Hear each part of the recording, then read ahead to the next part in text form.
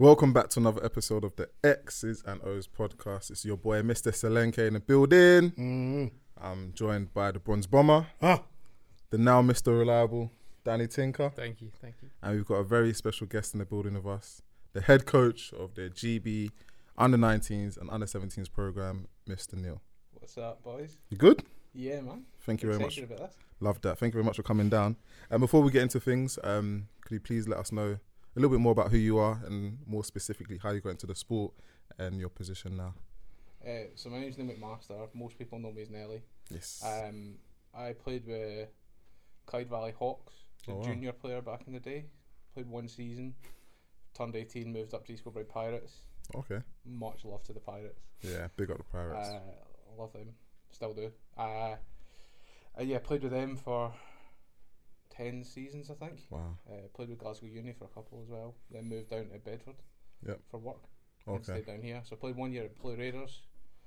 And then there was the whole we'll take over Blue Raiders, become Moose Valley Eagles and do all that stuff. So we merged that Okay. and started coaching then.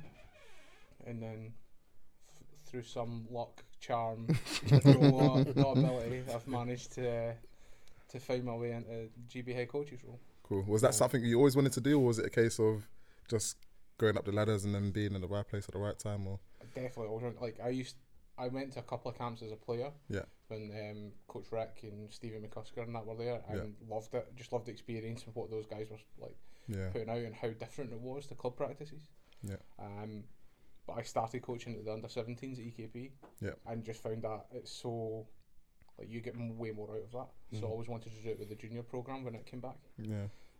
So done a whole lot of work at Ouse Valley, spent some time in the States to kind of like CPD almost, like because I didn't feel like I could give anything back. So I went and learned as much as I could, and then the opportunity came about, and with the last group under Jason Henry, and then what went on there, and then got made interim head coach, and then full-time head coach last summer.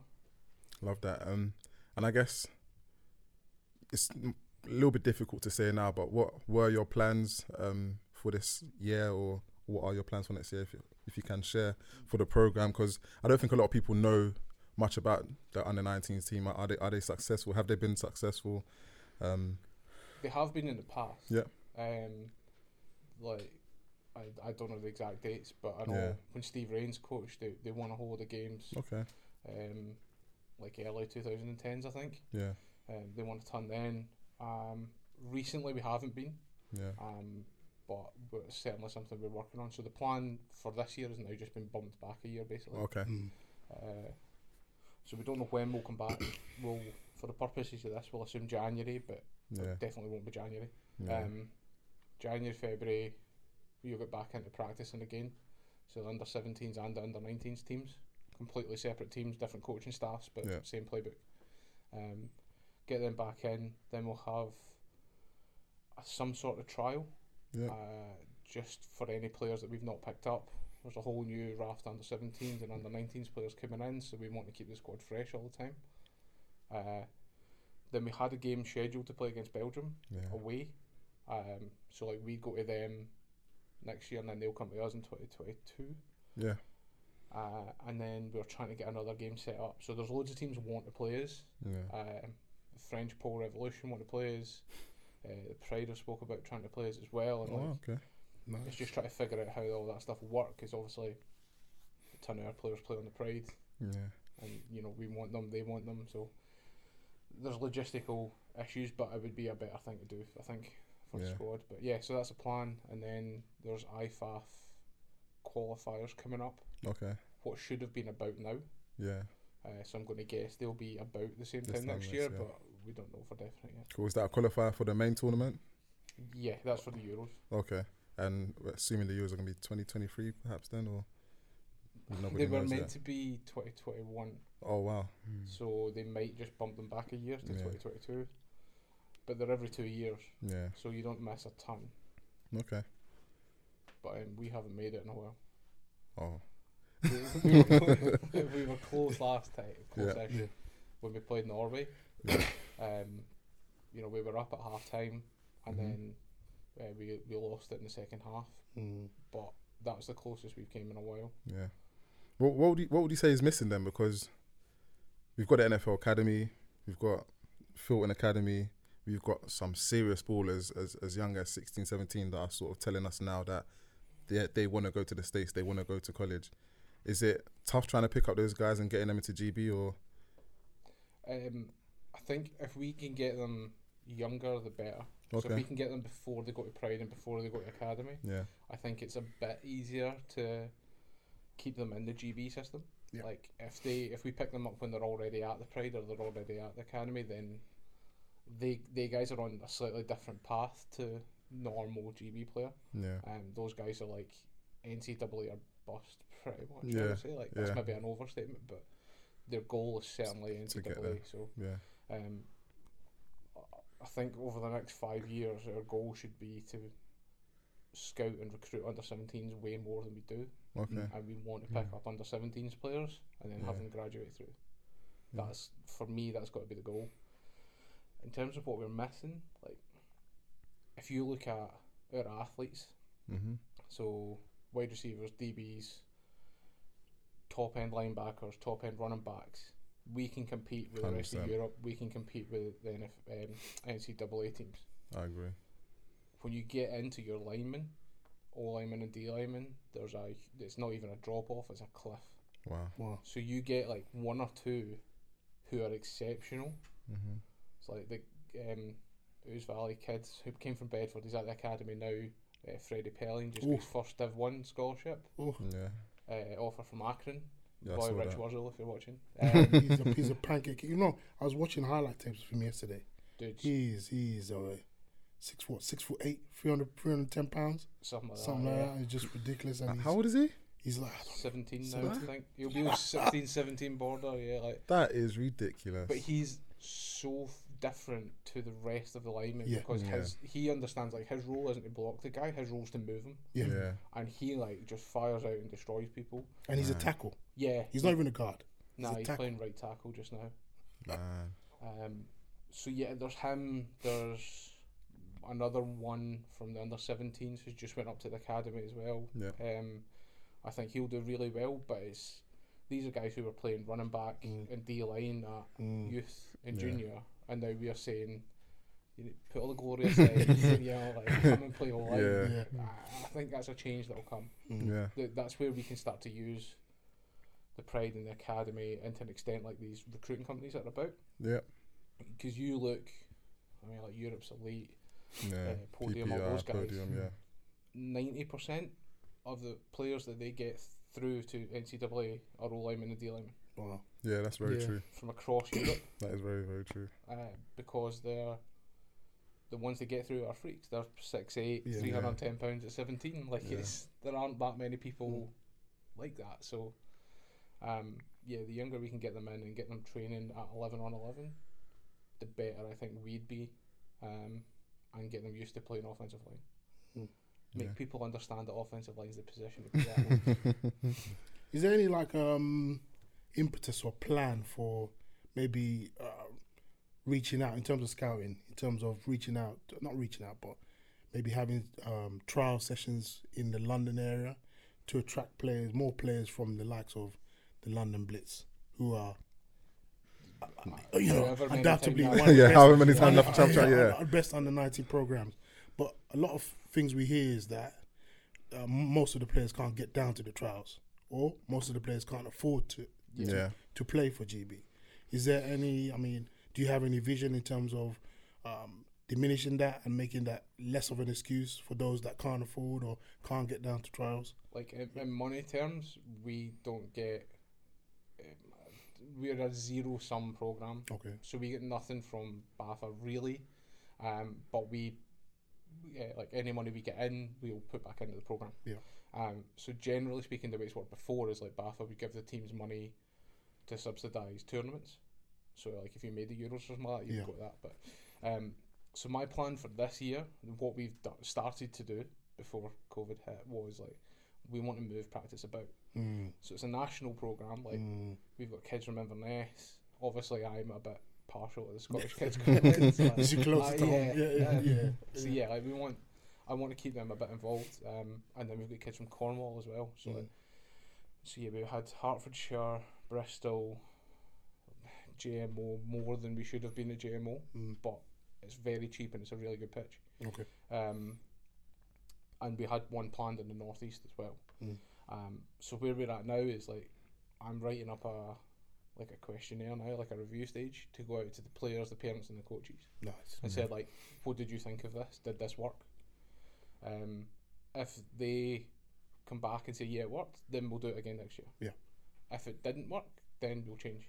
So we might move to like a single location, which might be like just south of Birmingham or something like that, which, you know, loads of easy travel links to get the train up or up. There's other options as well where you look at Coach Damon is on our staff. He done all the postcodes and stuff. Okay. So like 65% of our under-19s team is Birmingham and South. Wow. Yeah. Whereas the under-17s is more 50-50. Yeah. So it's like, then what do you do? Do you have one set of rules for the under-19s, one set of rules for under-17s? So like, I don't think there's a right answer. What I'm willing to say is like, we're trying. You know, I'm willing to change to make it the best solution we can get for that year. Yeah. I don't want to hammer myself to the mast and go like, that's what we're doing. Yeah. But I want to find the best solution we can get, and I think the best way to do that is to get the opinions of everyone who's involved in the programme. Yeah. You know, like, so you could potentially say like, we'll use the Academy's pitch and we'll use the Pride's pitch and one other. Yeah. Like, yeah, you know, that would probably be quite a good solution. But if you're in Inverness, you ain't coming to that. I'm going to put you in the deep end now. Coaches. That wasn't the deep end? No. Respectfully, coaches. There's not many black coaches within the under-19 program. And for whatever reason, we don't know that. But is there anything that you want to do in terms of encouraging more black coaches to come? Because I can imagine if I was 16, 17, 18, I would like to see GB as a way I could reach out to maybe a role model. You know, you got some boys who grew up in London who don't have father figures.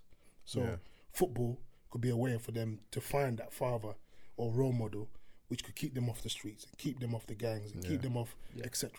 So it's important. I know some people might think, it's just American football. We teach them, we coach them how to play, and then that's it. Well, with me, I see coaching is deeper than that. It's much deeper than that. Should be. So what do you, in terms of that, I think what do you envision? There's elements of who I am that I think most people would be able to get on board with. Like, I'm not from a particularly posh background. I'm not from a particularly well-off background.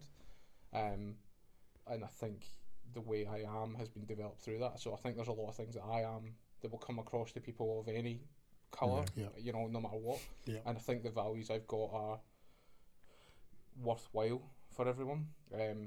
It's something that I brought up last year with you. Yeah. Not because he's black. No, because black. No, because I was. Because he was on this podcast, and it wasn't me that brought it up. It was a coach you guys all know called Scott Rowe. Yeah. He mentioned it to me. So I was the last national programme coach who had to go through the open recruitment process. Yeah. So like Jason now and Wayne with the students and whoever becomes the women's head coach, they'll be able to appoint their own staff. Yeah. So they can just go out and be like, I want you. And I agree with that because you need to trust them, and you know there's a whole load of things going with that. 100%. I had to open it out to applications. Why did you have to open it up to applications? By the way? That was just a rule. That was the BAFA edict at the time. Was everything's open recruitment. Yeah, and that's the right way. That's the right way. It should be like that across the board. But then that leads to your question, which is I put it out to open applications, and I know a lot of coaches and I know a lot of really good coaches, but I am very open to the fact that I don't know everyone. So like some of our best coaches, I would say, are guys who are like Tom Hammett from York St John's. Like who would have heard of him? Generally speaking, but like he's come in and he's been phenomenal. Brilliant coach. Like so. Like I'm really open to that. We had 1 or 2, I think, applications of non-white people, for a better term, non-white people.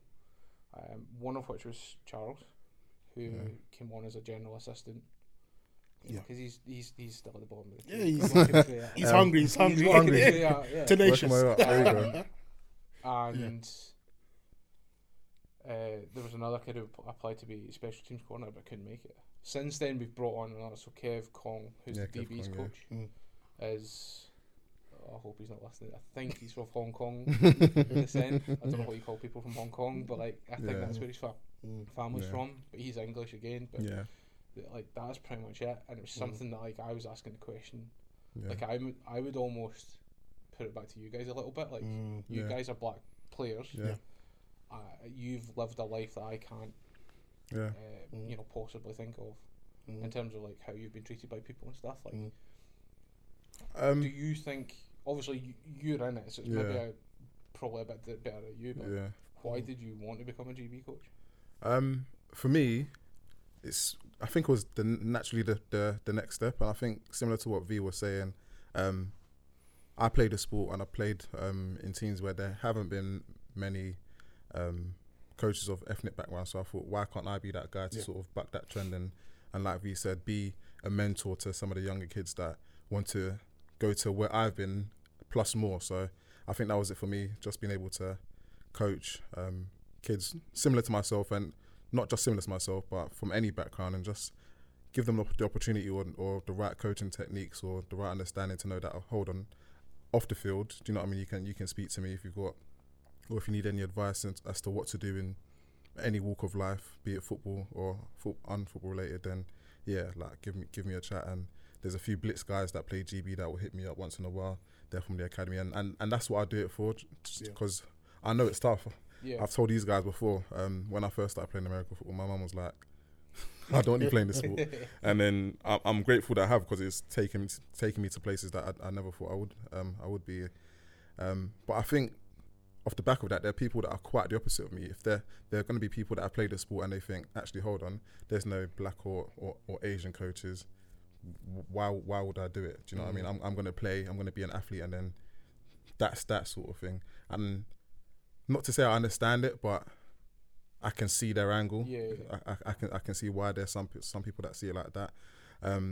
So it's a tough one, and it's brilliant that you asked that, because I don't know why people wouldn't, apart from that reason. I don't know why people wouldn't. Can I like use this then as like, if you're like a player now who's nearing the end of their career-ish, and you want to move into coaching, like, give me a shout. You can like come and visit our program, see what we do. There are general assistant spots. Not the best job in the world. A lot of it's picking up cones. A lot of it's doing what we ask. But the one thing we've said is that we'll give every GA who's on our staff one drill of practice. Oh, that's nice. So that's your like development opportunity. So then the positional coach becomes your assistant for that bit. So it's a little bit about how you treat them. You've got to be careful. But I personally think the way you've done it is, in my opinion, brilliant, because you've done an open process, but at the same time, at the end of the day, your main positional guys are going to be your positional guys, the ones that you want in that position, and they're going to have assistants, and that's enough for a lot of people, because like you said, you've got the likes of Tom Hammett, James Wilford, Kevin Kong, myself. There are quite a few young coaches on the GB under 19s and under 17s roster that nobody would have ever heard of or given a chance to until you did. So first and foremost, props for that, and secondly, thank you, because I don't understand why other programs can't take note and do the same. I understand head coaches want to get their guys in. That's fine, get your guys in, but what's wrong with having a GA or an assistant that's going to be able to at least get their foot in the door and understand if this is for them or if it's not for them? That's true. There's a cross between, like, I need my guys because I trust them, and I want to bring in new people to develop them. And it's finding that balance is really hard. So I think we are probably on the development side a little bit. Maybe a little bit too much. I mean, if you can be too much development, but like, I think in 2 or 3 years' time, there's an obvious rotation in coaches, because what I think I ask of my coaches is quite a lot for a national programme, so there is a rotation. And what we've started doing already is like, coaches are coming up, so like Kev wasn't the DB's coach to begin with. Kev started off as a GA, and we had to move James Wilford from DBs to D-line. So Kev moved up, and that was in discussion with James, with Scott Rowe, with Russ Hewitt, who's the DC, and like from what you've seen of this guy, is this guy good enough to step up and be a positional coach and lead it? And like I'm sure Kevin might be saying like the only knock on him was he needs to be a bit more vocal with some of the mouthier DBs. Like, you know, you need to put them in the place. No, there are some DBs that are a bit like, I'm from the NFL Academy, I can do what I want.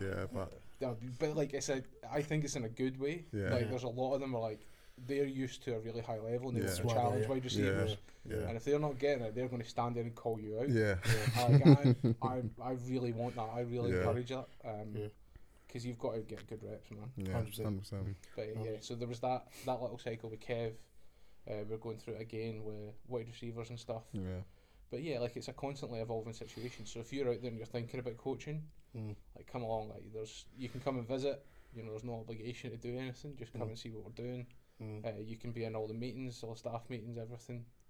Just come and see. Or you know, if it's something you're going to take seriously, then you know, hit me up and we can have a chat about like what our expectations are, what your expectations are, and you know, we can see if we can make it fit like a genuinely open program.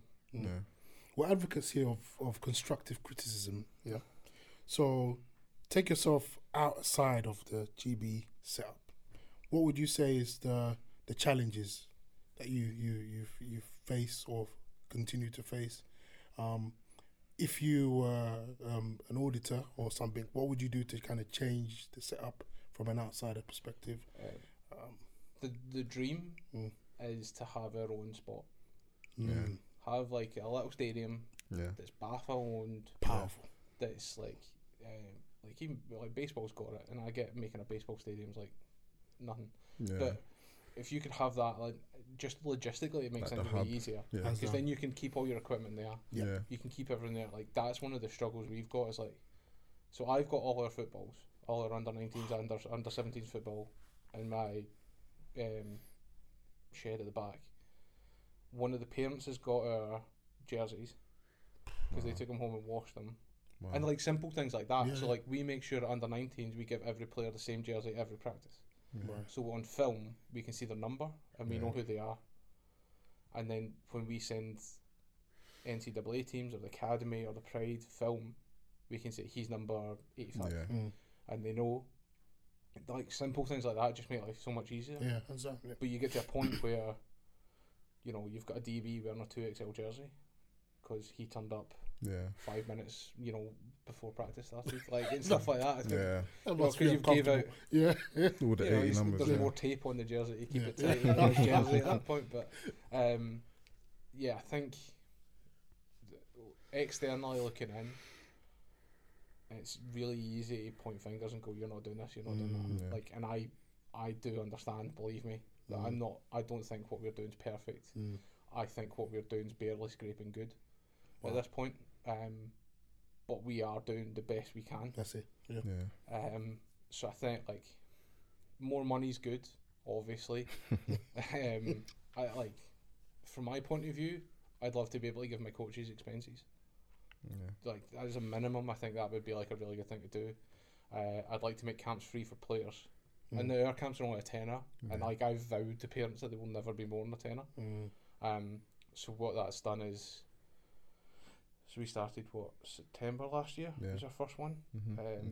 From September to March, we've made 650 quid ish.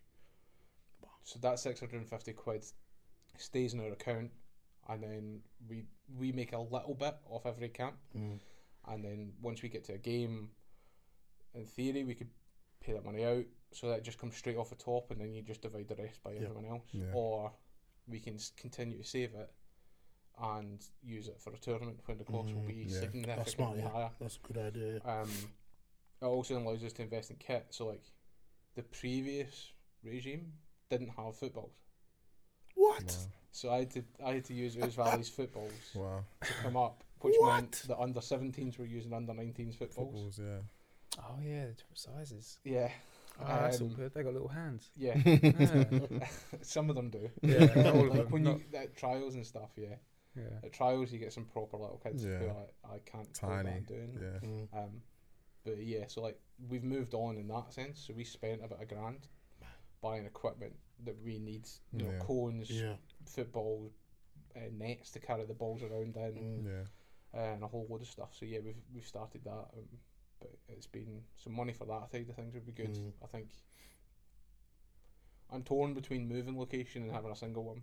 Yeah, I do think having a single location, Birmingham, Derby, somewhere in that neck of the woods. I think I like that idea. I've never thought of it, but I think if Baffa had like a hub, like a stadium with a couple offices for the directors, Pete, and then somewhere where the men's team, the women's team, all the youth teams, the students, everyone just goes to and has their camps. That would be out as well. If you could have, like, it doesn't need to be huge. You could legit make it out of porter cabins. And knock them through. Just as a design idea, I think that's as well. But like, you have 3 levels of porter cabins. Level 1's changing rooms and a gym, so you can test some stuff. Level 2's offices, and then level 3's your video stuff. That would be brilliant, man. As a startup, you need, off the top of my head, 30 porter cabins, and a lot of companies will donate them and all.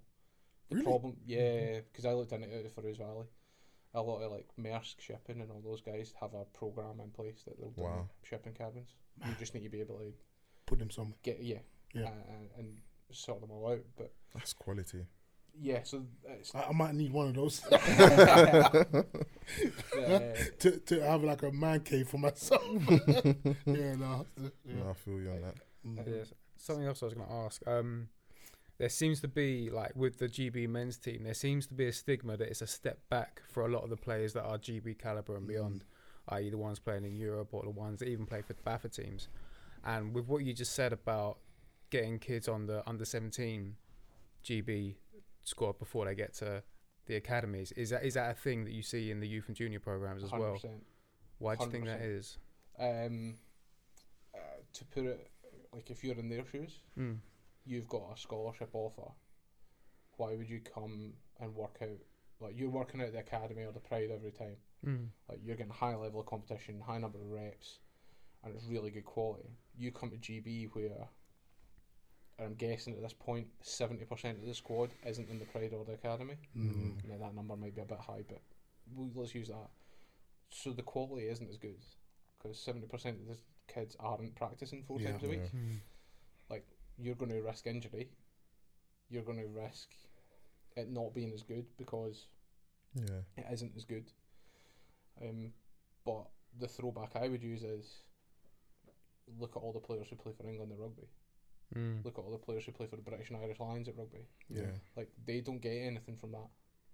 Well, to be honest, they get a whole lot of swag. Which we don't get some merch. But like, that's basically it. Like, you're playing for pride. You're playing for the opportunity to play for your country. And for a lot of kids in our country now, like, if you don't want to go to the Pride, or don't want to go to the academy, or you don't have the money to do either, so i.e. you don't live in Bristol or London, we're the only other opportunity for you to play 11-on-11 football and get some film together. You know, like, and one of the things we preach, and you've probably heard me say this, like, our practices should be good quality film, good quality practices, because then you can use practice film to get offers. That's true. Because that's what the academy's doing. Like, the academy's never played a game. But their practices are of such a quality that the colleges will look at it and be like, yeah, actually, I can see this working out, and I'll take. They're still taking a bit of a flyer on them, but not so much. So for kids who aren't in the Pride of the Academy, this is like GB's your opportunity to get 11-on-11 film. So how again, I guess from an outside, if you weren't GB head coach, how would you change the culture currently in Britball to make it so it isn't a step back? Because obviously in no other sport, I don't think in any other sport is representing your country a step back. So how do we change that? Step back in terms of quality, in terms of money, like in terms that's in terms of the stigma. There is a step back, like. I don't think. Well, I am legit trying to change the culture, but it's slow. Like, I can imagine. And there isn't a ton of help. Admittedly, I haven't asked for a ton of help either, but like, we are trying to be a lot more open with what we're doing. We've last summer, 2019, I think, we actually sent coaches out to programs to scout them. And this year, one of the we were meant to be, so we don't practice between. We will have a game in May because of the bank holidays and stuff. So we will probably always have a game in May. Yeah. June, July, August, we at the moment don't practice because our job is to go out and scout. Yeah. So I want to get to a point in 3-4 years where we don't have trials. We're just continually out there. Each coach has their own little bit to go and scout, their own teams. They keep up the connections, the players. You go and see them at practices, all that kind of stuff. Yeah. I think in a year or two, you'll start to see a big culture change in that sense, that people will be like, actually, it's not this really niche outside program. It is representative. Yeah. That's what GB is. Like, it represents Great Britain. Yeah. And if you want to represent people, you've got to know them. Does it? Yeah. So it's tough. It puts a ton on the coaches, and this goes back to the point we made to you earlier. Like, there's a high turnaround in coaching staff because people do it for a year or two and then realise, like, it's too much. It's a lot of money because you're spending a lot on fuel travelling about looking at people. It's the invisible work that makes it all happen. So you don't get any credit for it. You don't get any real enjoyment out of it, probably. With the exception of maybe me and Scott Rowe. We seem to be the only people who actually enjoy scouting and backroom stuff. But Scott loves it. I'm saying that me and him have had some proper conversations about how you evaluate people and what we're doing. But it's really tough to get that, and there is a number of staff in the UK that can actually do it. I think if I was Baffa and I wanted to work around that, how about doing it virtually? So when we do start, if we do start another late season, another Britball season, stuff like asking for tape and getting teams to encourage teams to produce good tape and invest in good game tape and practice tape. And then if, for example, Solanke asks for tape of a particular game or something, he can now see if there's any standout players that he could potentially offer to scout. Yeah. So, I mean, there's impetus to kind of work around that, but how easy would that be in terms of funding and getting teams to buy into that, because that's expensive as well? It's for you to have a setup that we could work off. You need a bike stand, a pole, and a camera, like a GoPro. That get the extendable painter's pole that goes up to 8 meters. And you can record it off your phone on the ground. That would be enough. And that's the standard. That should be the standard. Every team should have good tape. Yeah, I'm trying to get GB to upgrade, so I want us to get spend $3,000 on a system that is it's 2 cameras that one operator can control via, I can't remember if it's an iPad or an actual controller, but something like that, and he can control both cameras. Wow. Right. So you can set them up from house spot and record them. So what's it called? Viva? Is it? Don't know. Okay. Don't know. It was a rugby system. I think it might be. Yeah, it might be that. Yeah.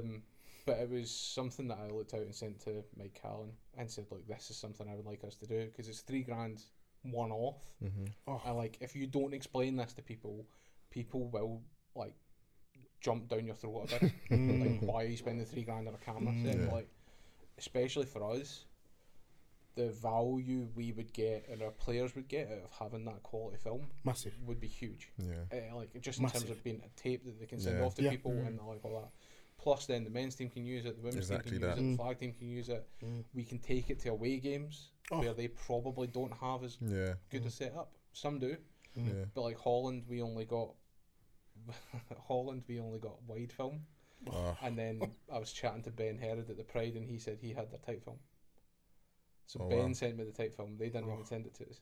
Wow. Mad. So and that was the last regime, but it was. So there's stuff like that. I think it would just be a massively worthwhile purchase. Probably not in the current situation. They've just got a 90k grant to keep the doors open. So I don't think now's the right time for it. But when everything's up and running again, that's where I'd like to get to. Invest in it a little bit and start growing it slowly. I mean, there's lots of avenues like crowdfunding. I'm sure I'd put a tenner towards. Or $5 towards, if the GB setup wanted to, buy film to improve the program 5-10 years down the line. Yeah, exactly. I'd put £50 or £10 to that as a charitable donation towards a good cause. I don't think I I'm with you. I'm just a bit sketchy on it because I don't think relationship-wise and where we're at as a programme, people want to invest just yet. And that's I think we need, give me another year, give me another 18 months where we can get the scouting stuff done. Yeah. Because that's going to be the number one thing. That's going to build the relationships with teams. Get us practicing. Let us play a couple of games. Let us win a couple of games. And let people see that what we're doing is working. That's it. Because like the big thing in my interview was like learning from my mistakes. Like my offense the last time round about was like I was like, I know what will get these kids prepared for the NCAA. We'll give them an NCAA playbook. Yeah. Nice. And then was shocked when they couldn't run it. and then spent like 12 months trying to work it back. Yeah. Whereas now we've come in and like I set some ground rules down with Morgan and with Russ and said like, this is your limits. This is what you can do. Go and build playbooks around about this. And the two of them have been really clever and really smart with what they're doing. Like, and I think we'll compete at the level we should be competing at. Yeah. Within again the next 12 to 18 months. Yeah. Like if we don't make the next Euros, I would be fairly disappointed. If we can keep the academy and the Pride players in the GB squad. 100%. If we lose them, I think we'll struggle. Yeah. And that will create such a buzz. Yeah. You know, because that's grassroots. That Exactly says a lot. It's that makes a statement. Yeah, it's going to create a problem as well. Because going to a tournament's like, that's cash notes, man. 100%, yeah. Yeah. That's, from memory, 10 days away.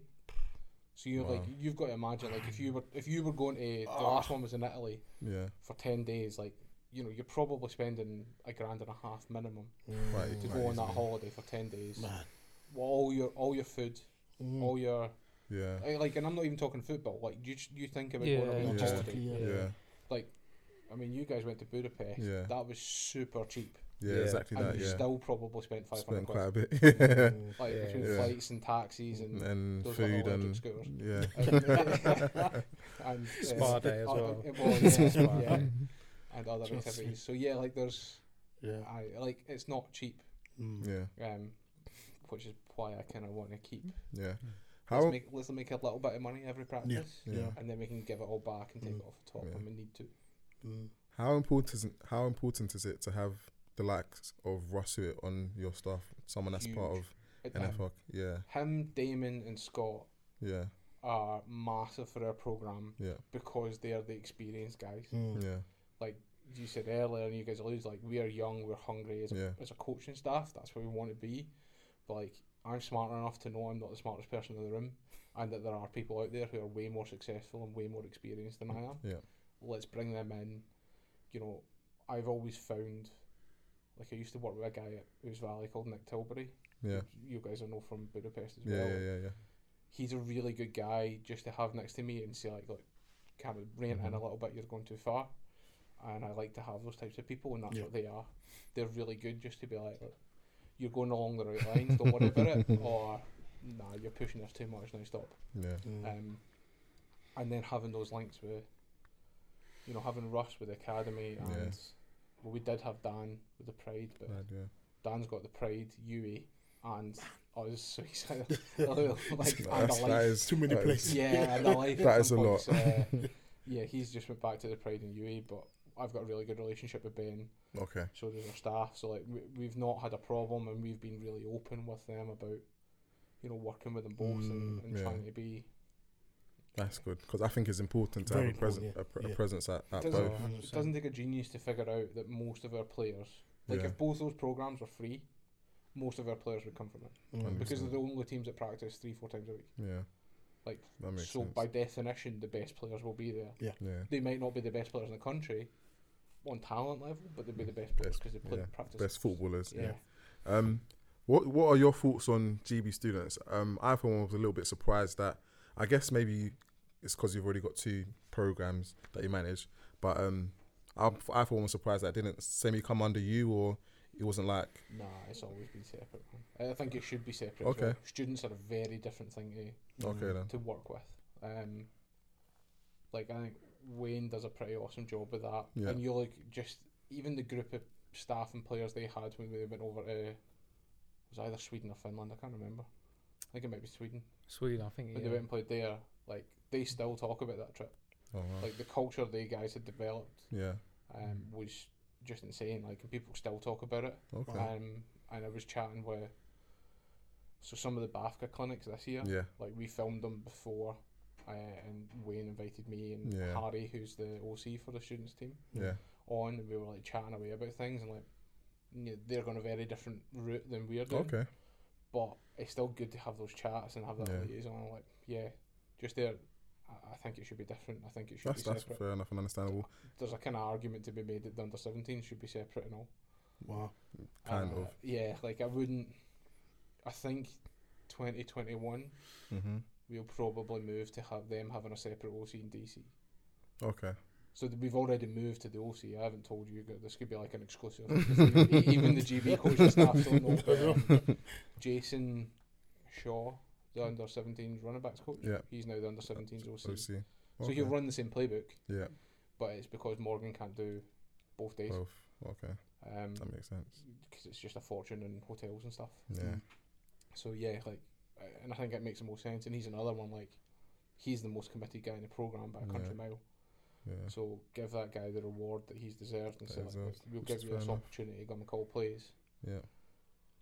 God, I want to get an under 17s game. I know. Wow. I could Imagine. I could feel it. You can sense it. I know. Like, Can definitely So sense under it. 17, sorry, that's 11 aside as well. Or is Yeah. that? So Oh, it's a okay. huge So that's jump their from those kids. only. Yeah. yeah, Yeah, so they're really. They're up. Okay. They're up for it as well. Wow, yeah, I bet they are. like Flipping it's another one. Like the wide receivers and DBs and the QBs there as well Yeah. are ridiculously talented, Mm. but the O line and D linemen just look lost. Yeah. Because like, Mm. why is there people standing next to me? Like, Yeah. like this. Why? Yeah. Or like if you Yeah. move them to tackle, like, oh, I don't have a ball now. Like, what am I meant What to do do? I do? Mm. Yeah. So we spend like the morning reteaching them, like, this is a stance, this is what you do, Yeah. and then the afternoon you get them to practice again. So, Mm. but yeah, there's opportunities out there. There's big level stuff that me and Mike have discussed, like the Scandinavian countries have got their own tournament. Mm. Okay. Wow. So Sweden, Finland, Mm. Norway, Denmark all Mhm. play each other every year, Oh wow. under 19s and under 17s. It's like if I could get The team ready. us, France, Oh yeah. Belgium. Ireland, and Belgium, Belgium. yeah, It's not bad at all. you know, like Mm. France had hoses, Yeah. you know, to begin with, but you know, over the couple of years, you would hope that would be like your marker post to try and get closer and closer and closer. Yeah. So you know, like, but they're big ticket items. They're not, and there's not a ton of us working on this stuff. Yeah. You know, like, if I want to get a questionnaire out to the parents, I need to create a questionnaire. Mm. If I want to book a practice venue, I I need need to to go and book book a a practice venue. Like, it's Yeah. not like there's no one else. Yeah. Yeah. There's me and the coaching staff. That's it. Man. Yeah. Couple years down the line, GB adults comes calling. What are you saying? Nah, Oof. nah. That's quick. It's just not Yeah, my, no like thought. youth is very much my bag. Yeah. Yeah. Very much the thing I want to do. It's the thing I want to be really good at. Yeah. And it's the thing I think where my type of personality, like the way I talk, is that I think it just works better with them. Yeah. Like Yeah. adults, I don't really. Adults would be cool from a prestige point of view, but at Yeah. that point, I'm doing it for myself. Yeah. That's true. And there's always a little bit of like, I'm a GB head coach. Like, Yeah. you do smile a little bit outside, yeah, but Yeah. still- I am. it's cool. exactly. Yeah, like, it's a cool thing. The gaffer. Do you put on your work emails as well? Okay. Side at the bottom. Yeah. At the Yeah, bottom. I'm trying to create. If I can get some creative on board, I'm trying to get an email footer for my BAFA. Yeah. Yeah, it's me. But so there is always an element that's for Yeah. you, but like genuinely with the junior stuff, I see it as being like, let's change the way we do youth football in the UK. Yeah. Let's make it better. You know, kind of the way Jim done the women's stuff. Like the Yeah. whole of BAFA Mm. women's football was set up to help GB. Yeah. Mm. Yeah. I think there's an element of bits we can take from that would Mm. Couldn't agree help more. us. Mm. We've had this like sort of debate before, just sort of moving to a different subject, about sort of that age range, youth, junior and younger, pads or no pads, flag or contact. If you can do it safely, Mm. do it. Yeah.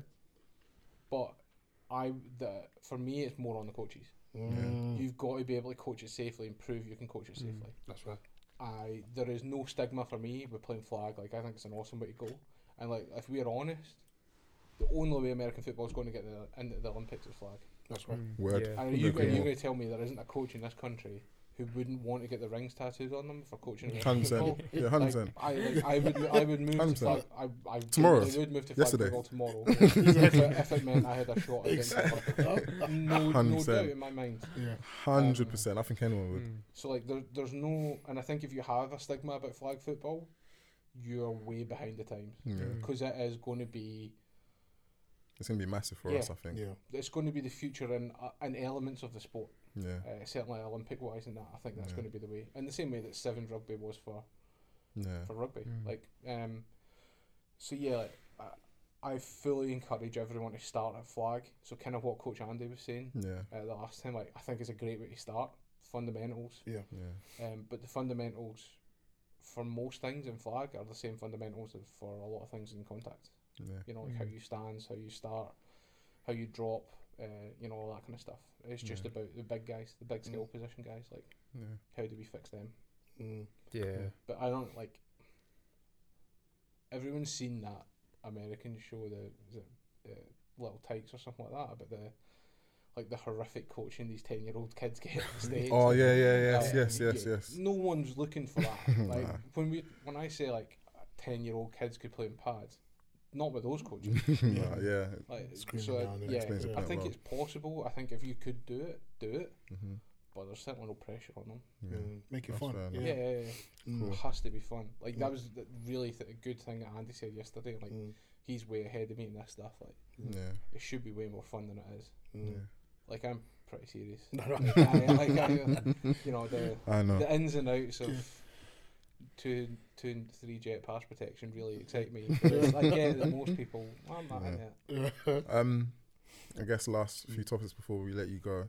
Before you took on your role as GB head coach, you were involved in setting up a team to go abroad and play European fixtures, which, in my opinion, was probably the closest thing players got to representing their country abroad. How did that come along, and It was how does that work? so there's a website called American Football International. Yeah.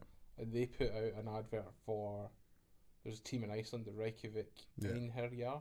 Mm-hmm. And they wanted teams to go and play them. Okay. And I said to the boys at Ouse Valley, like, this would be a really cool thing to do. Yeah. Iceland's always a place I've wanted to go. Like, let's try and do it. And, you know, the same with everything, Britball. Like, you know, 80 people signed up from Ouse Valley straight away. We only had a squad of 40, but we had 80 players. Yeah. And then the closer it gets to actually paying some money, it dwindled down to drop about off. 25. So that's when we went out to double coverage, and like it started like really naively. It was just let's help them. They need games. Yeah. You know, let's go and help them play a game and see how it goes. Like that was literally it. At that point, they hadn't played 11-on-11 football. With the team in Iceland. Yeah, they just wow. played 8-on-8. Wow. So we like it was just proper naive. Let's just go and help. Yeah. And that was when I started to get into the world of BAFA insurance. Oh wow. What it covers you for, what it doesn't cover you for, and a lot of the political aspects. And it went really quickly. It was like Martin Cockrell, I emailed him to ask, does BAFA insurance cover players for going to this? Yeah. He replied no, because Iceland isn't in IFA. Okay. And then we just immediately said, well, players get your own. Insurance. And it's done on a trust thing. Yeah. Even now, like, there's no coaches insurance. Oh, okay. Like, so it's a proper trust thing, and I think that's the thing that people don't really realise about the herd. Like, you need to be asked to be on it. Okay. So you get like if you apply, he needs to nominate you. Okay. Yeah, I do If remember he that nominates process. you and you turn up, and again, like I'm not in it now, so this is up Yeah. to my beautiful wife and. You know, there's various other people that are doing it. But like a big team now. If he nominates you and you turn up and you're either not very good, Can't have a laugh. rubbish bants, aren't very good in a night out, then both of you are off next year. Oh wow. There's a lot of pressure. So they're like, people get, all of a sudden, you see all these invites coming through, people are like, yeah, he'll nominate me, and then I go and speak to that guy, or like, Katie will speak to that guy, and that guy's like, nah. So like, he's nominated me, and this is my party partner. This guy, we've been to the city boys. No, you have to have a good time, man. What's Honestly. life? so that's what it's about. Like, and the thing is, like, So Mike Ireland's been really big on making it bigger. Yeah. And while I was involved in it, I was like, nah, let's keep it simple. Yeah. It should be 1 game a year, Yeah. 1 practice. Yeah. Like, the whole point in it is it's to be anti-politics, like, it's just about football, it's just about having fun. Yeah. Like, that's the whole point in it. Yeah. Like, we want to win. Yeah. And that was kind of one of the things we were quite big on. Like, they're 3-0, Yeah. they're lost, but it's because it's just fun. Yeah. Yeah. Like, The weirdest there's no thing. rules. Like, no one manages it either. Like, Yeah. Like, the players manage their own reps. Yeah. So I remember in Iceland, like, Dwayne Watson played. Yeah. He was running back, and one of the Ouse Valley running backs was there as well. A guy called Jamie, like not even close, like 5'6", 10 stone if he's lucky, right? Yeah. And Dwayne's telling him to go on, like it's your reps. I love that, man. And That's they're like, nice. and it's just I don't know. It's really hard to describe, but it's purely done on trust. Yeah. You know, Yeah. there was a kid broke his collarbone in Iceland, and then just came out the same night drinking, and then Lad. flew home the next day, and then got it seen to. Well, what a hero. What a lad. What a lad. That's what we like to It's see. Sam- That's what we're here for. It's- Sam Boucher from Sandwell. Oh, is Oh it? yeah, he was even back last year. He's got a Yeah. collarbone that's made out of dust at this point. Oh, So, man. Yeah, I was gonna say the weirdest thing about it is exactly everything you said. Like, I went for the first time last year to Budapest, and it was so crazy. You're out there, literally having fun for the first couple of days, and then game day comes on, and it's like everyone's serious now. And it's like, hold on, we were just at the club last night, and everyone's like, no, but we have to win this. I was like, okay, cool, time to put my football head on, and then you play for what 60 odd minutes, 90 minutes, and then literally at the end of it, everyone's got a bottle of spirits and sharing out. It's like, That man, was this on is the pitch. this I is think the literally on the whistle pitch, had like- barely gone. yeah, we're sort I of think, literally barely gone, and everyone's I'm thinking, you know what, this is the life, man. Like this is that's it. quality. This is literally what you call football and fun. We go out there, had fun, game day, done our business, and literally, like Tinker said, literally, the whistle was on the referee's lips, and everyone's like opening like drinks, and there was Both hot dogs, teams as and well. yeah, Both teams as well. it was yeah. absolutely quality, man. it's kind of opened my eyes a little as to like how well run other countries' teams are. Yeah. So like when we went to Magaluf, just how well run they were. Like they had people there videoing it, they had DJs and stuff set up. They had quite a big crowd. Like the Iceland one was insane. There was like 4,500 people in that game. Wow. Like like it was like a huge big. It was their national indoor stadium we played at, like a proper football pitch that they'd done up. Now there's some elements of it like were like sketchy. So the pitch was laid out with masking tape. Oh wow. The rest were wearing Juventus football tops. Oh my gosh. There was an English ref came over, Yeah. and he got some abuse, by the way, Did he? like from other referees. Oh wow. Like it was just insane the amount of abuse this poor guy got. Why is that? In fairness, I get where they were coming from. They were just like, "You're not covered to do this. Oh, okay. Don't take the right, risk. All of this stuff is stupid." And he was like, "I just want to go on a holiday and there's some football going on." Yeah. And he spent more time helping those referees Then yeah. than he did actually reffing the game. But the game took I like love 4 that. hours because their refs were horrible. Oh, But wow. since then, they're way better because a guy called Albert Yeah. took the time to teach them, like, this is what you're doing. And that's what it was. It was just about going and helping people. Yeah. Another thing is you meet so many ballers and coaches from like different walks and areas of life that you would have, like, we're still in a group chat with some of the guys from her, and some of them are, one, hilarious, and two, I've made friends that are probably gonna be like mates for a long time, man. 'Cause- Definitely, yeah. yeah, and I would have Video you guys done when you walked into the Irish boys' room. Oh yeah. Every time. So when Ben Logan's there, Yeah. South Dublin Panther, and you're Oh, like, man. yeah, man, what's up? And he talks in this Irish accent, and you guys are like, wait a minute, what? Yeah, literally. What was that? But yeah, it's like you meet these guys, and it's like I would have never met you if I didn't come on this trip. So it's crazy. One of my favourite things was like before the game when everyone's like around that chessboard, that giant chessboard, and you can see everyone's got their Herd jerseys on and all the different helmets from teams like I'd never even heard of in Ireland and all these places, and just meeting them and talk about the level of football out there and just learning more and making those connections, man. It's just it's what's been lacking in Britball, 100%. for my whole career, if you will. It's just it's a cool thing. If there's a way we could make it work that's a bit safer, like in terms of coaches' insurance, players' insurance and stuff, think it would be good to do that. But at the moment, it's like, if you want to play, you take the risk. Yeah. You know, you get your own insurance. Yeah. In fairness, I would argue you should have your own insurance. Anyway, for coaches, it starts to get really sketchy. Yeah. So the kind of workaround we use is like, we're not actually coaching you to do anything. Yeah. So that's another reason for the veto system getting in. Like, you need to know you can play. Yeah. I completely agree. But yeah, I think it's just a really cool thing for British American football. It was like our Pro Bowl, man. Seeing all the helmets lined up there and different flags. We had the Jamaican really cool flag out picture, there. actually, like when everyone was lined up and all the helmets are at the on, bottom. I really like that. Yeah, I like that. Anyways, thank you very much again for joining us. I really enjoyed that episode. It was only meant to be half an hour. It ended up being an hour or so. No, it's fine, man. It's fun. We love them like that. We love them like that. If you haven't already, please do follow us on all socials and on YouTube. That's at X's and O's team. And we'll probably put Neil's information about himself and the GB national teams in the description as well, so you can hit them up as well. But for now, peace out.